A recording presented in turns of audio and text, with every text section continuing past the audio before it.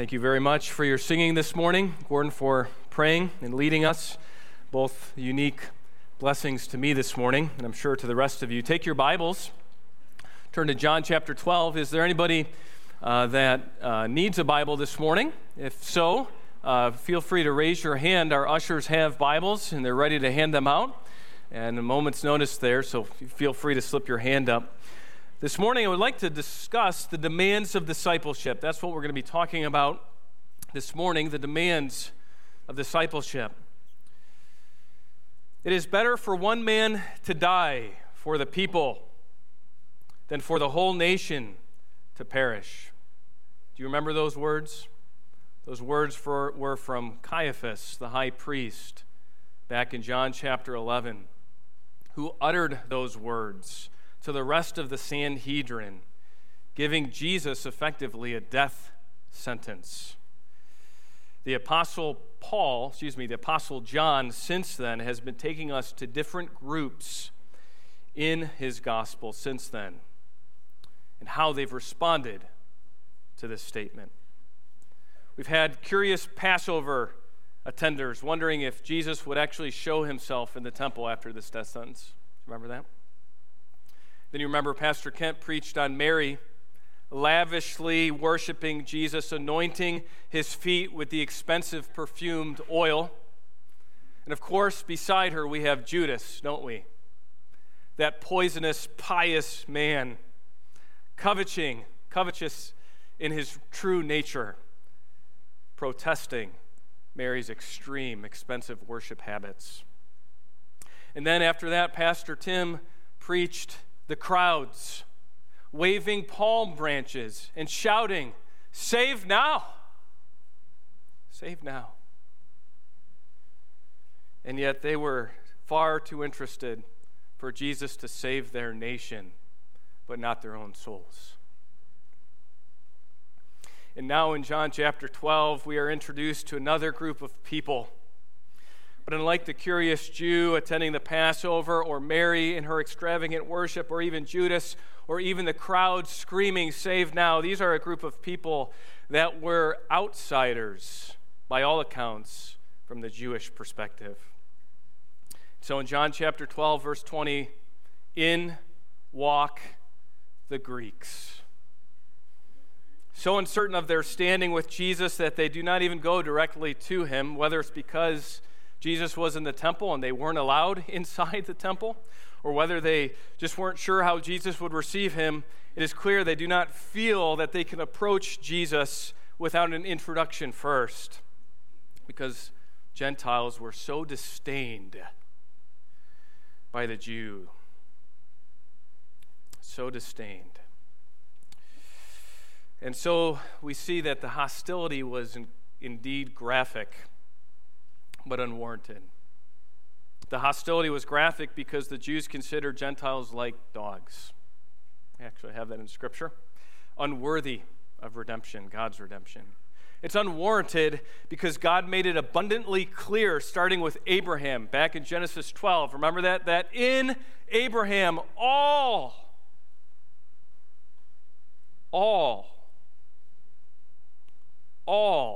the families of the earth would be blessed. Throughout the Old Testament prophets, this was clear. Minor prophets, major prophets alike. Remember Jonah? Jonah's a pretty big example of Jewish hostility towards a people group unlike their own. Jonah says, "God, I'm not going to Nineveh." What does God do? He sends a giant fish to deal with that stubborn, hard heart. And God sends Jonah to Nineveh, doesn't he? And what happens? The city gets saved. And what does Jonah do? He goes by a tree and pouts about it. So this is all necessary to remind us that the arrival of the Greeks does something unique here in John's gospel, because really up until this point we haven't had much to say about Gentiles. It triggers the events that will now unfold in rapid succession here in John's gospel. It demands of Jesus Isaiah 52. We're not going to turn there this morning, but you can think about it. It demands of Jesus, Isaiah 53, that Jesus, the suffering servant, though he's the king, must suffer first. It demands it. And so we see here this morning the personal demands of a Christ follower.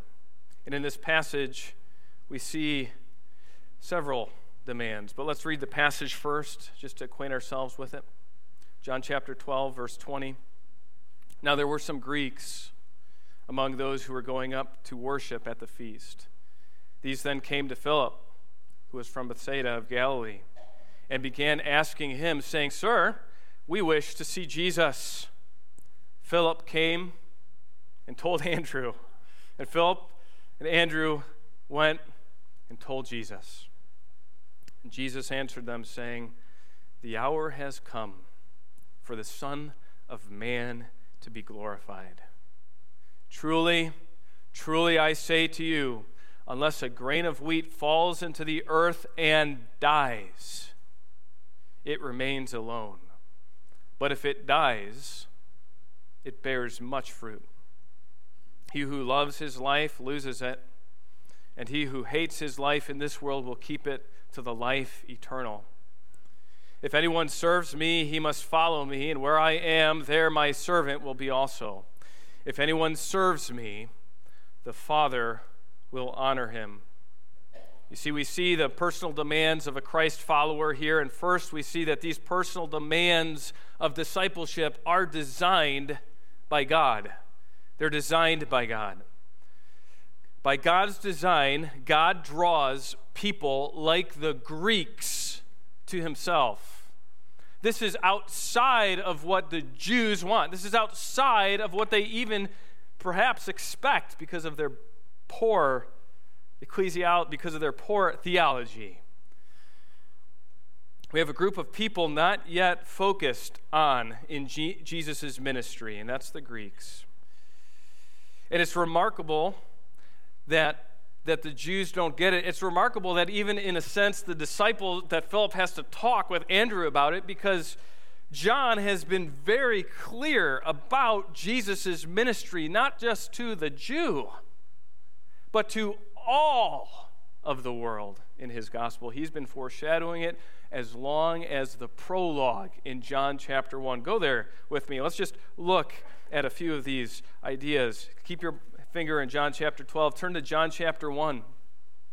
Go to verse 9. This is hidden in plain sight that Jesus is interested in the Gentiles. Verse 9, there was the true light, John says, Jesus, which coming into the, what? The world, enlightens every man. Go to verse 29. The next day, John the Baptist saw Jesus coming to him, and what does he scream? Behold, the Lamb of God. Not just for the Jew, not just for those who were coming now to the temple to celebrate the Passover, as Pastor Mark even brought up in the Lord's Supper devotion this morning. But the Lamb of God who takes away the sin of the world. John 3:16, right? For God so loved the.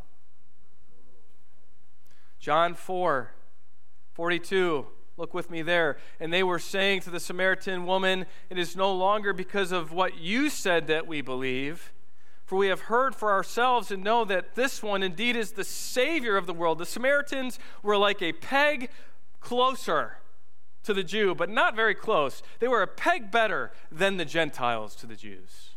Yet we see Jesus bringing salvation to them and them recognizing he's the Savior of the world. In John 8, go there with me, verse 12. Jesus spoke to them saying, you see this here, verse 12, I am the light of the world. He who follows me will not walk in darkness, but will have the light of life. You see, the disciples were maybe perhaps even confused because Jesus gave them instructions, didn't he? You think about the instructions he gave his disciples as he commissioned them the first time to go out and have ministry on their own. Can you recall some of his advice? Well, he gives some peculiar advice, but advice that now is really being born out into the fullness in God's plan. But he gives this advice in Matthew chapter 10. You don't have to turn there. But he says, do not go in the way of the Gentile. Remember when Jesus says that? Don't go in the way of the Gentile, nor do not enter the city of the Samaritans. Remember, Jesus, the Jews had these two groups pegged. You were either a Jew, which is okay. You were a Samaritan, or you were the rest. Don't go there, but rather go to the lost sheep of the house of Israel. That was Jesus' first mission. That was his first priority, to be the suffering servant and the anointed king for Israel. And yet they reject him formally. The high priest declares it is better for that man to what? Remember? To die, so that we can have our nation. And so since Jesus is rejected, Greeks now come to him in God's fullness of plan. And Jesus makes this startling statement a few verses into our passage, and he says, because up until this point, the hour has not come, right? The hour has not come, right? They want to make him king in John chapter 5. The hour has not come. But suddenly, here, now, what? Jesus says, the hour has come. The hour has come. And how countercultural it would be for Jews to accept Gentiles and treat them as equals. These Greeks came to worship, but they weren't even permitted into the temple. The segregation of worship from Gentiles illustrates how systemic this problem was. Think about this for a second. The temple was off limits to a non-Jew. You remember that? Remember when Jesus throws out the money changers in John chapter 2? That was in the outer court of the temple where the Gentiles could come, but that was not within the temple. It was on the outer court. They weren't allowed to even enter. We've been mentioning a lot, Pastor Tim, Pastor Kent, Pastor Mike, Jewish historian Josephus. He's one of the premier historians closer to the time of Jesus, and Josephus reports that between the court of the Gentiles and the inner sanctuary, there was a partition. He says this, there was a partition, a dividing wall made of stone all around, and the height was about 3 cubits. It's about 4 or 5 feet. So it was clearly delineated. The outer wall, the outer court, where anyone could go to participate, but not within. Not within. Josephus also records for us that there was a warning inscription as you were to approach this barrier 4 to 5 feet tall of a stone wall. And it read this. Remember these words. And take your finger and turn to Ephesians chapter 2. We'll get focused here in a second, but take your scriptures to Ephesians chapter 2. Josephus says that the wall had this inscription on it. No alien may enter within the barrier dividing wall around the sanctuary and the enclosure. Whoever is caught, on himself shall he put blame for the death which will ensue. It'd be like having armed guards outside the auditorium this morning. Thankfully, we live in a culture where we don't need that. But it would be like having armed guards and saying, if you don't have the right blood, you cannot come in and worship. And if you try, you'll be shot to death upon entry. That is how separate and how hostile the Jews were. And take your Bibles and go to Ephesians chapter 2. Look at verse 21 with me. Verse 11 with me. We'll start there.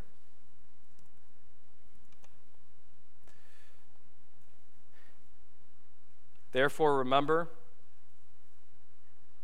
and he's talking to Gentiles here, that formerly you, the Gentiles in the flesh, who are called uncircumcision by the so-called circumcision, which is performed in the flesh by human hands.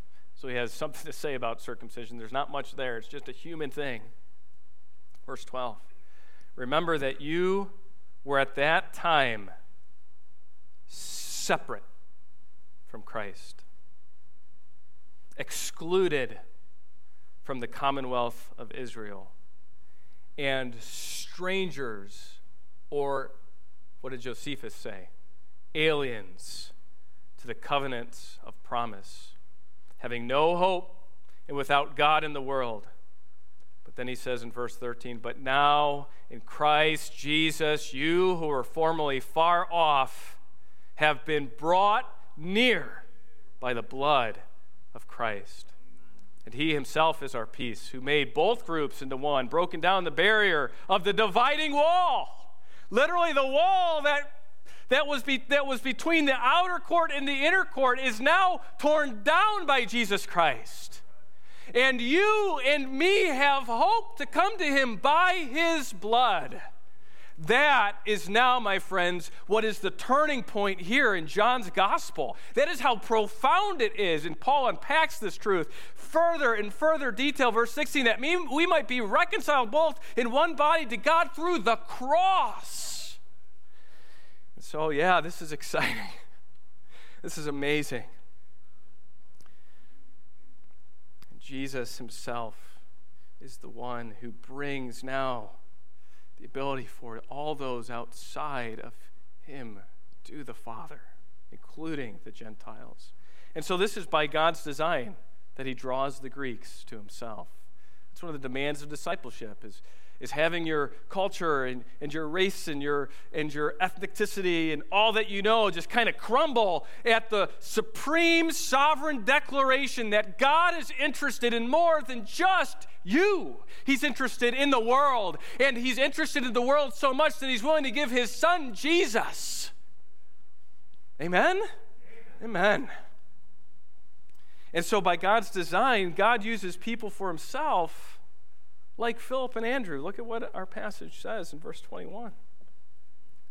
As we unpack God using people for himself, we have to ask the question, why does John provide us so much detail here? Small passage, but tremendous amount of detail, right? It's not just people that come. It's Greeks that come to Jesus, right? And they don't just come to the 12. They go to Philip. And Philip is not just mentioned, but his hometown of Bethsaida is mentioned, of Galilee.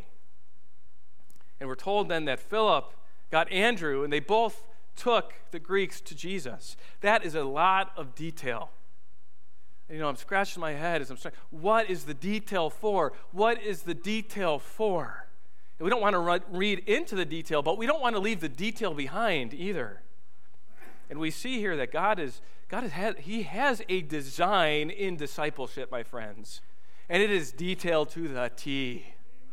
And maybe you and I, we can't always figure that detail out, but you can be assured this morning that God is the God of the details. And he has a design, and he's using your life and your particular background to bring him glory, to make you the disciple that you ought to be. But there's also demands on who you are. And so maybe Philip was put in an uncomfortable situation, I don't know, but Philip was a Jew, but he had a Greek name, just like Andrew. They both had Greek names, but these men were Jews. And the men in our passage that come to Philip are described as Greeks. It's not the same word as in Acts chapter 6 where we had Jewish-speaking Greeks. We had Greek-speaking Jews and Hebrew or Jewish-speaking Jews. That's not the same word. These are Greeks by ethnicity. These are Greeks by race. They're not Jewish-speaking Greeks. But what were they doing? They were Greeks that were what? We have detail about what they were doing. They were going up to what? They're going up to worship. So these were Greeks stuck in the outer court, not able to come in, but they were very much interested in the ethical qualities of the monotheism of the Jewish God. They were attracted to the God of the universe. One man says they were attracted to the lofty morality and monotheism of Judaism, but did not care to fully embrace Judaism by circumcision. And so, look at what happens here. We have the Greeks, we have Philip, we have Andrew, we have Bethsaida. God used a name, Philip, a Greek name, to begin to bridge the gap between these Greeks and Jesus. Isn't that an amazing thought? That nothing is outside of God's plan and God's purpose, even a name. God uses Philip's background, his upbringing, his parents' choice of a name to further his great design in discipleship. How personal is our God? How profoundly sovereign he orchestrates things, even down to the naming of a person.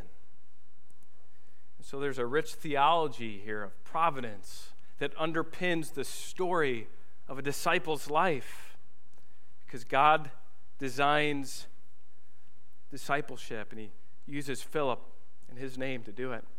And secondly, look at God's design for discipleship and using Philip from Bethsaida of Galilee. Bethsaida was near the region known as it's Decapolis, but it's I can't say it now. Decapolis. I knew I would do this because it's Deca and Polis, and once you can't say it in front of people, there you can't say it. This was a city region in the Roman Empire that was heavily influenced by Greeks and Greek-speaking culture, but also included Jews from all around, the movement of the diaspora of the Jews out from Jerusalem and settling away.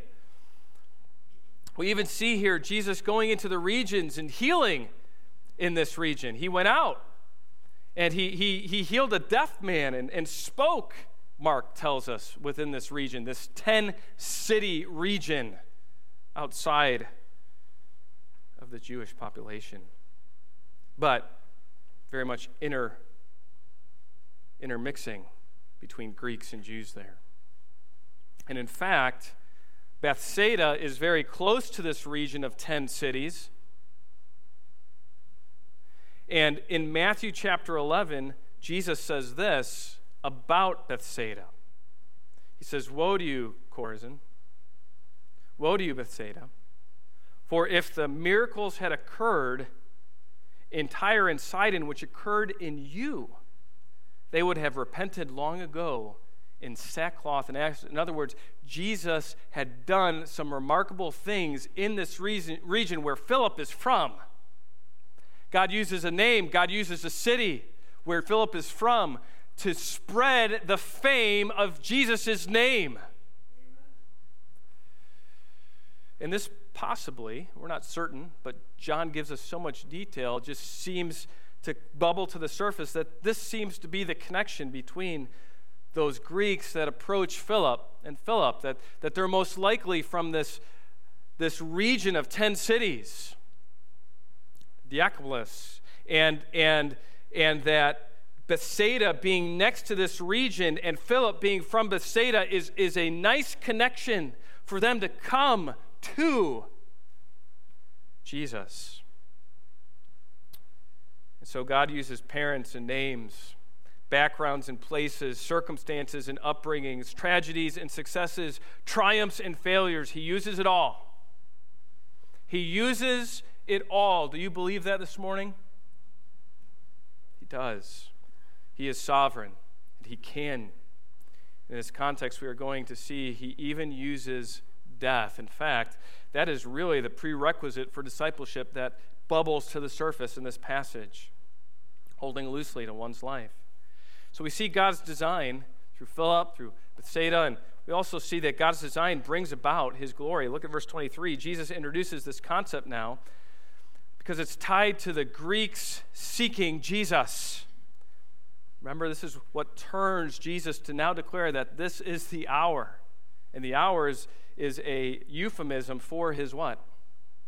For his death on the cross. This is the hour. And what Jesus teaches next is that it's not despite of his death that he'll be glorified. Not despite of his death, but because of his death, he will be glorified. In other words, folks, because the Jews have rejected their king, their Savior, Jesus must die to be glorified. And what does that do? That fulfills Isaiah 52 and Isaiah 53 and all the scriptures pointing to the fact that the Messiah, the promised one to come, not only will be exalted, but he will also suffer because of our sin, necessity to bring those who are outside near to have peace with God by his blood. To Jesus, the cross was not a piece of decorative jewelry, but it was the most horrific, violent death despised by the Romans and reserved for the vilest of criminals. It was the very instrument that broke his body and caused his blood to be pierced. The Lamb of God who takes away what? The sins of the world. And so when Jesus says further on in our chapter here in verse 12, chapter 12 in the Gospel of John, Jesus says in verse 32 and then in verse 34 that the Son of Man, he must be lifted up. You see that there? He must be lifted up. It is clear to his hearers that he's talking about lifting up on the death to the cross. But to John, it's equally clear that the work of the cross is lifting him up in exaltation in the beginning of his glorification, to be obedient to the Father, to accomplish the mission at hand, to be the Lamb for the world that takes away the sins of all of us who will trust in him. What better way to illustrate the incredible design of God in discipleship than to take the serpent's plan to bruise Jesus' heel, to take the tragedy of the cross and make it a triumph. There's a great design for the follower of Christ. So we've seen that. But now we're going to turn to the personal demands of discipleship that come at a cost. We've seen the demands by God's design. Some of you might like your name, but God's got a purpose for it. You might not like your background, but God's got a purpose for it. And now we're going to see that all of us who call Jesus disciples have a calling to expend great cost in following him. And so Jesus gives us the picture of the cost here, doesn't he? In verse 24, he says, there's a grain of wheat, and it's got to die so that it can bear much fruit.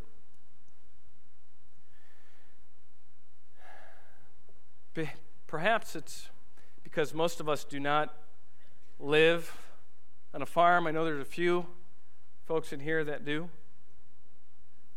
And some of you just said, praise the Lord, you don't live on a farm. You realize how hard it is. But we're not really in an agricultural society here.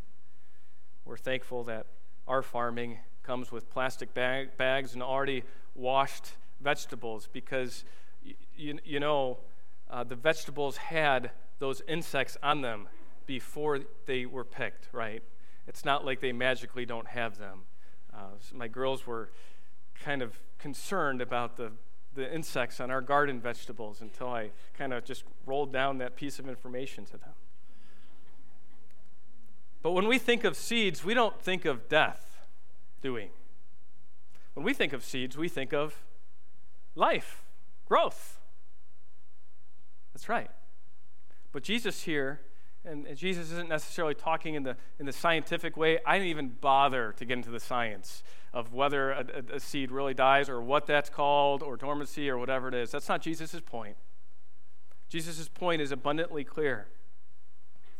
It's the time of year that for many of us who have gardens, we're reminded of this truth a little bit. We have some beans and tomatoes and peas and stuff like that. We try. My brother-in-law says farming in the burbs, and that's definitely us. We're just farming in the burbs. But, inevitably, when you have a good crop of beans like we did, you're going to miss some beans along the way. And as beans get overly ripe, do you know what happens to them? They start to, some of you have no idea. You're like, I have no idea. All right, they turn from green to brown. And along the way, now no one really wants to eat a brown bean, right? We all have that sensibility. But along the way, between green and brown, there's this thing that starts to happen to the beans. And if they become overly ripe, it is about as the whole thing is about as satisfying as chewing on a stick. Have you ever had an overly ripe green bean? Yeah, lots of times because we do too. When we find them, we try to get them on our plate. We mix them in with the good ones so hopefully nobody notices. Right? Chew on this stick while the rest of them aren't. Doesn't work real well. But there's a tremendous point there that Jesus is getting at. Is the plant must die for the seeds to be ready to sprout. In fact, we have peas, and peas are an early cool season, and so they die in the summertime when it gets hot. And we have a bunch of weeds where our peas were. And the other day I was actually clearing the weeds, and lo and behold, there were some peas that must have fell and died. And among those weeds now, there's some peas getting ready for the fall. That is just what happens. And so seeds do require death in this sense to bring about more life. And Jesus gives a picture of that necessary reality of his death, but also of those who are truly his disciples. In other words, the following of Jesus costs something to his followers. And that is what Jesus is articulating. If you're going to follow me, you're going to be just like me, a seed that must die before it can be fruitful. And so there's the principle of the personal cost.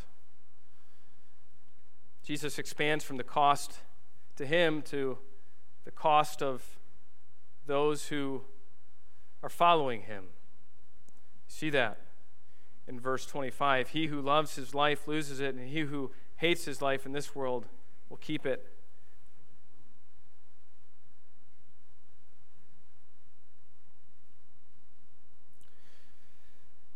Are we willing to hold loosely to our life? Are we willing to hold loosely to the things that God has given? And so there's this demand of a servant that we see in verse 26. You can think Philippians chapter 2, how Christ modeled his servant nature, being willing to humble himself unto the cross. And so that's the demand here in verse 26 of following Christ, not only of being a servant, but of following him, John says. He must follow me, Jesus says. And then, if anyone serves me, he must follow me, and where I am, my servant will what? Will be also. And so it's completely appropriate for us to understand that where Jesus goes, we are going to go too. And so we may not be mocked and spit at and hung up on a cross, but our life, Oh, if you're a disciple of Jesus, your life has to be held as loosely as Jesus held his life. For all the comfort, and this is hard in our American sensibilities, isn't it? But this is the profound truth that Jesus wants us to understand. Jesus didn't go to palaces and sit with kings. He was in a manger, and he was a poor carpenter's stepson. He was mocked. He was misunderstood. He was ignored. He was spit at. He was dismissed. He was reviled. He was tortured. Disciple, why would you have any different of a life if you're going to follow him? To illustrate this, there's so many illustrations. Because of our spoiled nature, and we can be thanking God that we are spoiled people. But there was a man, Lawrence Chatterton. Anybody know who he was? No, probably not. He was one of the translators of the King James Bible. He translated Psalms and some other books in the Old Testament. And he came from a well-to-do but staunchly Roman Catholic family. And it came as a great shock to his parents when they learned that Lawrence had become a Puritan at Cambridge. And in response, his father wrote him this note and sent it to him. Can you imagine getting this from your father? Maybe some of you have. Dear Lawrence, if you will renounce the new sect which you have joined, you may expect all the happiness which the care of an indulgent father can secure you. Otherwise, I enclose in this letter a shilling to buy a wallet with. Go and beg for your living. Farewell. Well, Lawrence made the choice to follow Jesus. Some of you have had to make that same choice. And so we see that there's a tremendous cost, don't we, to following Jesus. I trust you've seen the magnificence of the personal nature of discipleship. We even see here that outside of the cost, that there's John just sticks in a little bit of hope. We're going to bear great cost like Jesus now, or we ought to be ready to. But then what does he say? If anyone serves me, what? The Father will honor him. We're following in Jesus' steps, and Jesus is honored on the cross. His glorification, the humiliation ends and the glorification begins, all on the cross for Jesus. So, if anyone serves Jesus, the Father will honor. That's a promise you can take to the bank of the universe. And so there's a demand of discipleship, and those are designed by God. The demands of discipleship come at a cost, and the demands of discipleship have an eternal reward. It's this kind of discipleship that Jesus speaks of and requires. It's this kind of discipleship that separates the true Christ follower, like Mary, who spends a year's salary to worship lavishly her Savior and King. And it's this kind of discipleship that cuts through the crowd's emotion, that just merely is caught up with Jesus' power and not yet being willing to accept Jesus as their Savior from their sins. At the heart of true discipleship is a heart that is willing to trust the purposes of God, no matter the cost. No matter the cost. Looking toward the reward to come.